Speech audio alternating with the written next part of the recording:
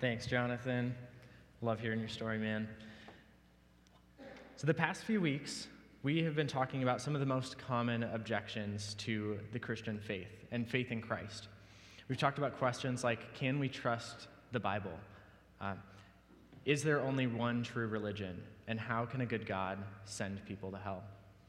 And for some of you, these may be your objections to faith. These may be your obstacles to placing your faith in Christ. For others of you, you've encountered friends or coworkers who hold these objections, and these are obstacles for them to believing in Christ. But yet, others of you, I imagine that as you walk with the Lord and you meet other people, that they will have some of these objections that we've been talking about these past few weeks. So tonight, I'll be addressing the question, does Christianity restrict freedom? And I'll admit, this is a hard one to answer because the way that this question is framed really only gives you one of two options. It's a yes or a no. And approaching this question, does Christianity restrict freedom, with a yes or no answer, there are very good reasons why you might go one direction or another, why you might say yes or no. Now, before we start, I just want to point out an assumption with this question, that something in this question is put up on a pedestal. In American culture, freedom is seen as the ultimate good. Our view of freedom has been twisted, though. In Scripture, freedom or liberty, or the words that we translate into freedom and liberty, are primarily in contrast to slavery. So when the Bible talks about freedom, it's primarily from freedom from something that once held you captive. So let's look at how the Apostle Paul views spiritual freedom and spiritual slavery. So would you turn in your Bibles to Romans chapter 6.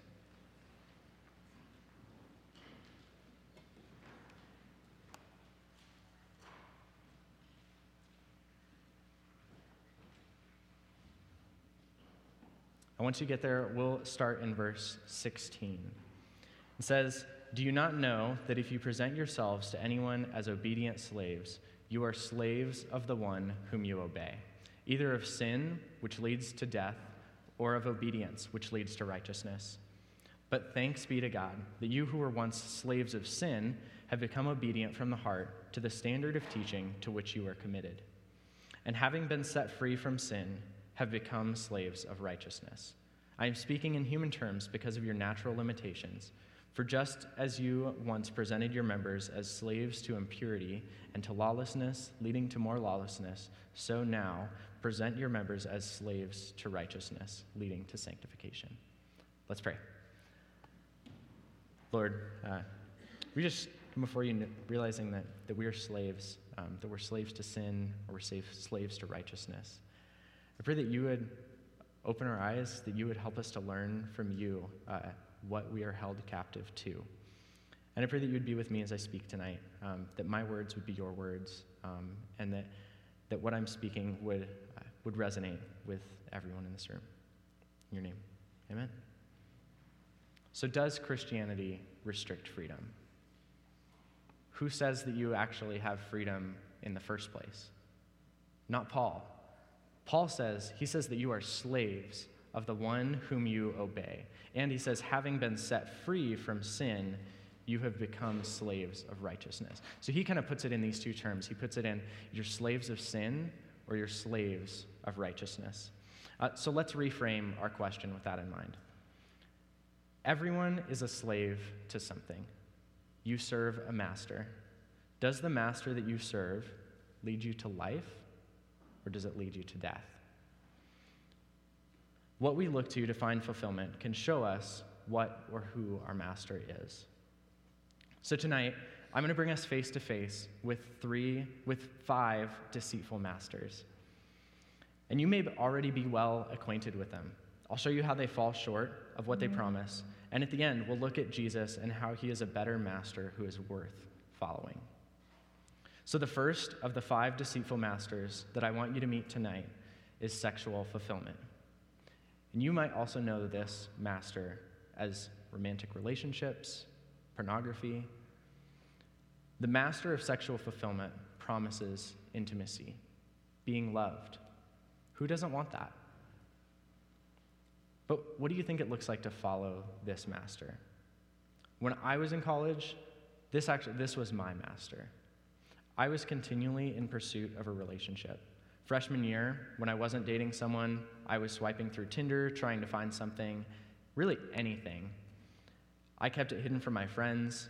I knew what Tinder was for, and I knew that they knew what Tinder was for. And when I didn't have what I thought that I wanted, I spent all of my spare time trying to seek it out. I just couldn't help it. But after coming to Crew, for a while, I decided that this avenue wasn't good for me if I was going to follow Jesus. But still, sexual fulfillment was still my master.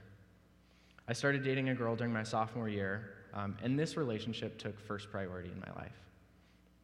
I was sold on the idea that this person would fulfill all of my desires, that they would make me happy. So when we spent all of our time together, and even when we weren't together, we spent all of our time texting or Snapchatting or whatever social media platform that we were on. We were always in communication. And this relationship just consumed a lot of my life. But I was happy. I felt fulfilled. That was until we broke up. And then I felt like my life was over. I begged God to let me have a do-over, to fix my mistakes and try again. And it was a long time until I felt okay with letting that relationship go. Practically speaking, that relationship was my God, and I was trapped. The master of sexual fulfillment promised me intimacy, but only in future fulfillment or temporary fulfillment. Even if I were to have married that girl, I think at some point I would grow disenchanted with what I felt at first, or she would disappoint me and fail to live up to my expectations. So let's talk about a different form that sexual fulfillment, this master, can take. There are so many men, and women aren't excluded from this, but I think that there are a lot of men who are enslaved to this master in the form of pornography. Viewing on a screen others engaging in sexual acts and wishing that that was them. This master draws you in, holds you captives with feelings of false intimacy. You watch in secret, hoping that your roommate or your parents don't walk in on you. You know that it's wrong and that you probably shouldn't be doing what you're doing, but you just can't help it. Afterward, you feel ashamed and empty, and you continue to hide what you've been looking up, and the cycle just continues. This might be what it looks like to be enslaved to the master of sexual fulfillment. Intimacy is promised, but it's just out of reach. It's temporary, or it's manufactured to look like intimacy. So next, I want you to meet the master of success. This master can also be known as wealth, achievement, or status. Success promises this. It says, work hard now so that you can get the life that you want later. One of my childhood best friends, he grew up in a family whose master was success. For context, his dad was an accountant.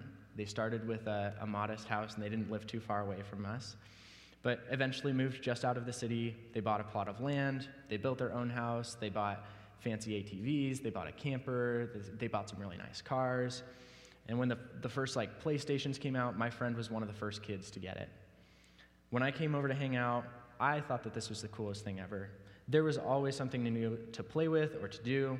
His dad continued to climb the corporate ladder, earning more and more, and their lives just seemed to get better and better. But do you know what I don't remember about those times? I don't remember his dad ever being there to hang out with us. Eventually, his parents got a divorce, and my friend resented his dad for the choices that he made. So what's so deceptive about having success as your master? Is that there's always a little bit more of the ladder left to climb. Sure, yeah, you can be successful. You can achieve that. But what is it going to cost you? But what about, let's talk for a second about those who have reached the top. You think about famous actors or CEOs or multi-billionaires. You would look at them and you would say, man, that guy, they have made it. I think most of them fall into one of two categories. Either they are still looking for the next thing, meaning that they don't believe that they've made it yet. Or they're incredibly lonely or depressed because achieving their dreams was not what they hoped for.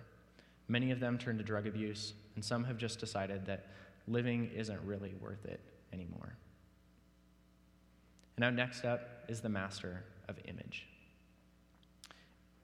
The promise that image as your master makes is if you behave in a certain way, that you will be worthy of the affection of others. And this is not to say that the opposite is better, essentially saying that what I do is the standard, and everyone else needs to learn how to deal with me. That there's a pride and arrogance that says that your image is the standard, and that your love of your image is really your master. But I think the former is most common, that around certain people, you need to act the part or you won't be welcomed with them. That there's a certain insecurity always in the back of your head that's saying to you, you don't really belong here. If they knew the real you, they wouldn't want you. And I think that's what Jonathan saw in himself and saw in his friend when he shared his 180 story just a minute ago. When you've given yourself over to this master for long enough, I think it might be hard for you to even recognize which part of you is the real you. You take on so many different identities because it's necessary for your acceptance that you lose sight of the original. In changing yourself or your behavior to make yourself acceptable, you're affirming to yourself that the real you truly isn't worthy of acceptance of anyone else. So now let's meet the master of pleasure. If you want to use a philosophical term, this master is better known as hedonism, which is the idea that pleasure or the satisfaction of desires is the highest good and the proper aim of the human life. The master of pleasure promises this: by indulging in your natural desires, you can find ultimate happiness. That basically, you just do whatever you want to do. This master is what leads you to procrastinate on homework until 11:30 at night, knowing that your assignment is due in 30 minutes.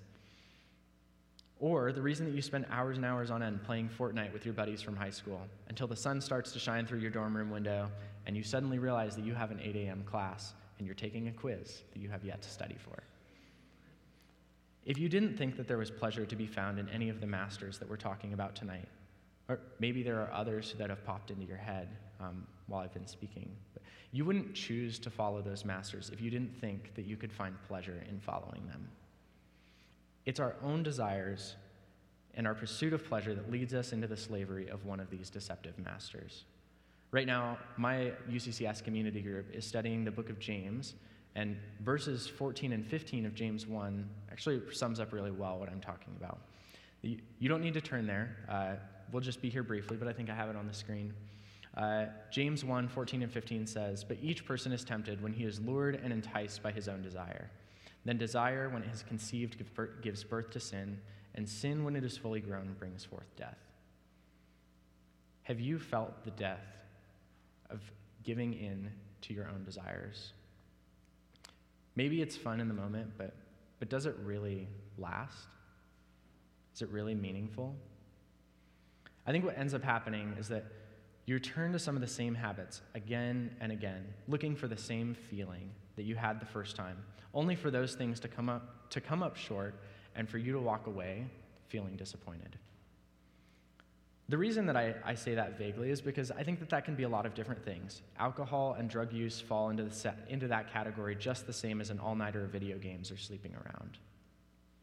The master of pleasure promises that you will feel good by giving in to whatever desires come naturally. The reality is that you're enslaved to your desires, even when you know that what you're doing isn't necessarily good for you. This last deceptive master, the next one that we're going to talk about, is not quite as obvious as some of the others. But now, let me introduce you to the master of peace. This master is different than when you think of biblical peace. I think it's easy to get the two confused. No, this master promises that you will be comfortable, that you will have a sense of control and orderliness, or freedom from conflict in your relationships. This kind of peace as your master is probably one of the most dangerous, because when this is your master, you feel as though you're doing the right thing, and it doesn't hurt you to remain silent. In the name of peace, we let a friend continue to attach themselves to other masters. We let them look for life in the master of sexual fulfillment when we know that it will bring them death. We let them run after the master of success when we can clearly see the havoc it is wreaking on their family. We're happy to have fun with the image that our friend puts on, rather than asking deeper questions to know them or pointing out inconsistencies in their identities. And we are all too eager to affirm someone's pursuit of the master of pleasure by saying, yeah, whatever works for you is okay with me. We also tend to use the master of peace as a guide for our decision making. When we conclude that something must be God's will because we felt peace about it, I don't know, that might be an indication that we aren't listening to the master that we think we are. Jesus called his followers to some challenging things. Some he asked to give up the master of money or the master of family in order to follow him. I can't imagine that following Jesus and giving up those things always resulted in a feeling of peace. I get it. It's easier to opt for a conflict-free relationship or a decision that makes you feel good, but that's, I think, why this master is so deceptive. In reality, conflict is sometimes necessary for peace, and sometimes following Jesus means doing something that is hard. If you're a Christian, your call isn't just to make peace between yourself and others, it's also to make peace between them and God. Your call is to help them see the deceitful masters in their lives and introduce them to the master who is better. And now that we have met 5 of the deceitful masters, let me introduce you to the true and better master. And now we're going to talk about how Jesus is the better master. What things does Jesus promise to those who follow him? Here we'll talk about 7 things that Jesus promises to those who follow him. And what I want is for you guys to determine which master is it that you're going to follow. The first thing, one of the things that Jesus promises to those who follow him is life. I'll read the couple of verses on the screen. John 10:10, the thief comes only to kill, steal, and destroy.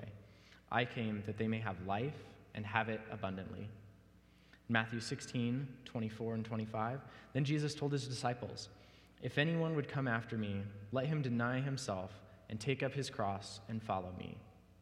For whoever would save his life will lose it, but whoever loses his life for my sake will find it. Man, this is what we're looking for when we choose to follow any master. We're looking for life. Jesus promises life when we give up our pursuit of life in other places and instead choose to follow him. He won't share the throne of your life with another master. The second thing that Jesus promises to those who follow him is acceptance. This is what the master of image promises, yet fails to deliver. Jesus knows the depth of your sin and rebellion against God, maybe even more fully than you yourself realize. Yet that doesn't drive him away from us, but instead, it ignites his heart of compassion towards us. In John chapter 4, you see this reflected in the woman at the well, leaving her water pail after her interaction with Jesus and saying, come see a man who told me everything that I ever did. Could this be the Messiah?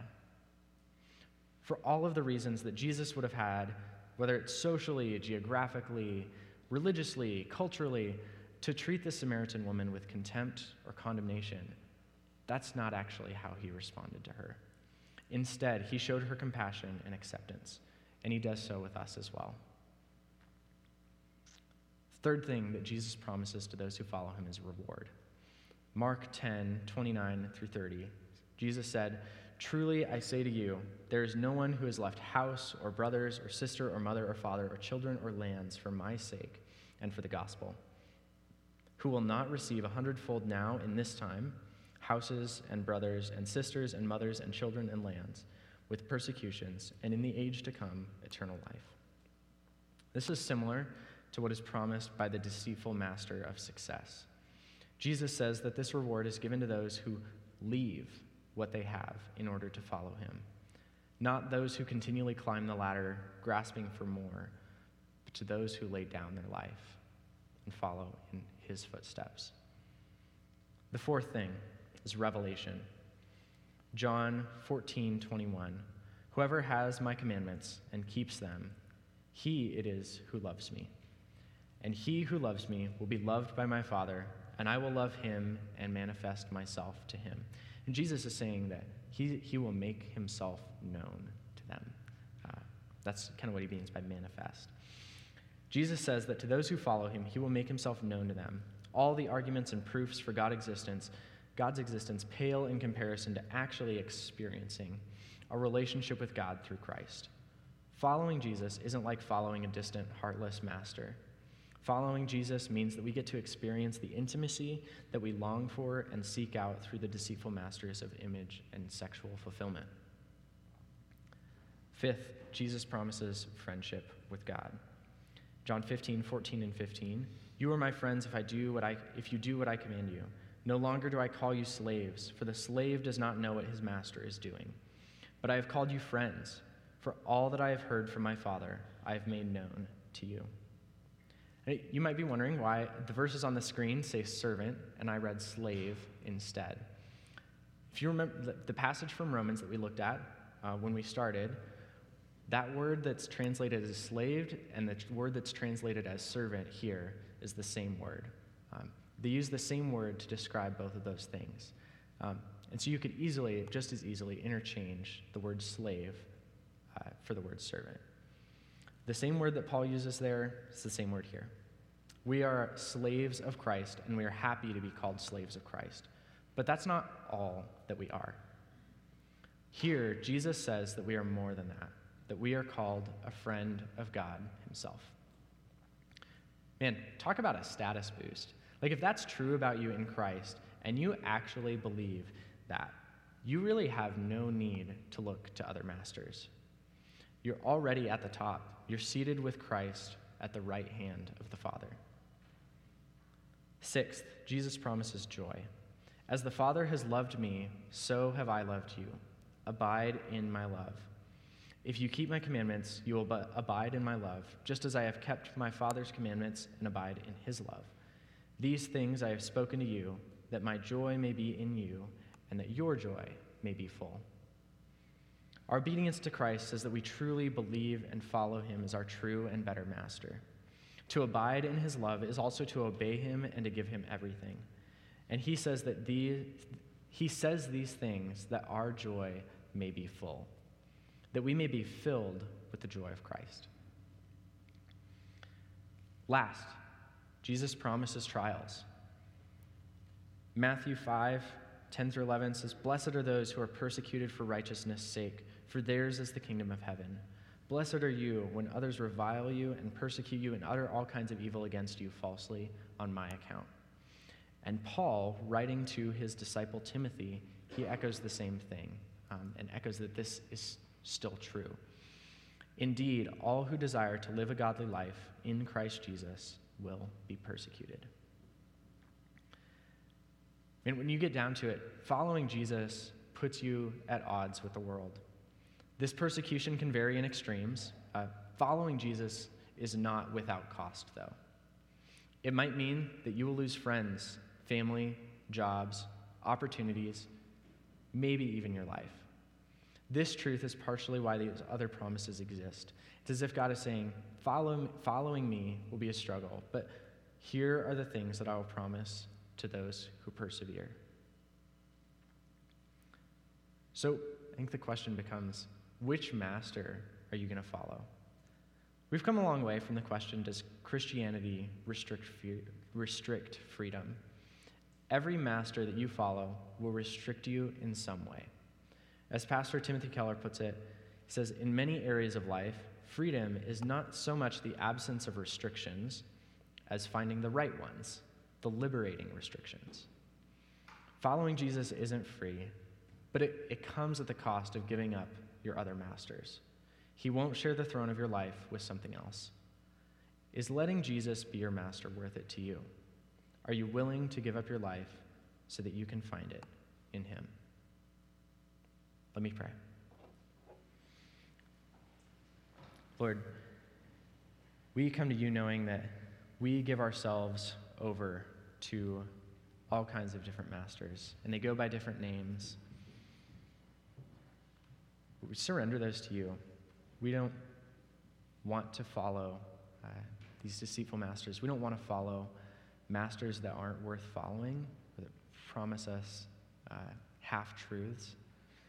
But Lord, knowing that there is a cost in following you, I think it's worth it. I'm glad to be a slave of you, Jesus. So thank you for paying the price of my sin and rebellion, our sin and rebellion, and allowing us to be called your friend and to experience all that you've promised. In your name, amen.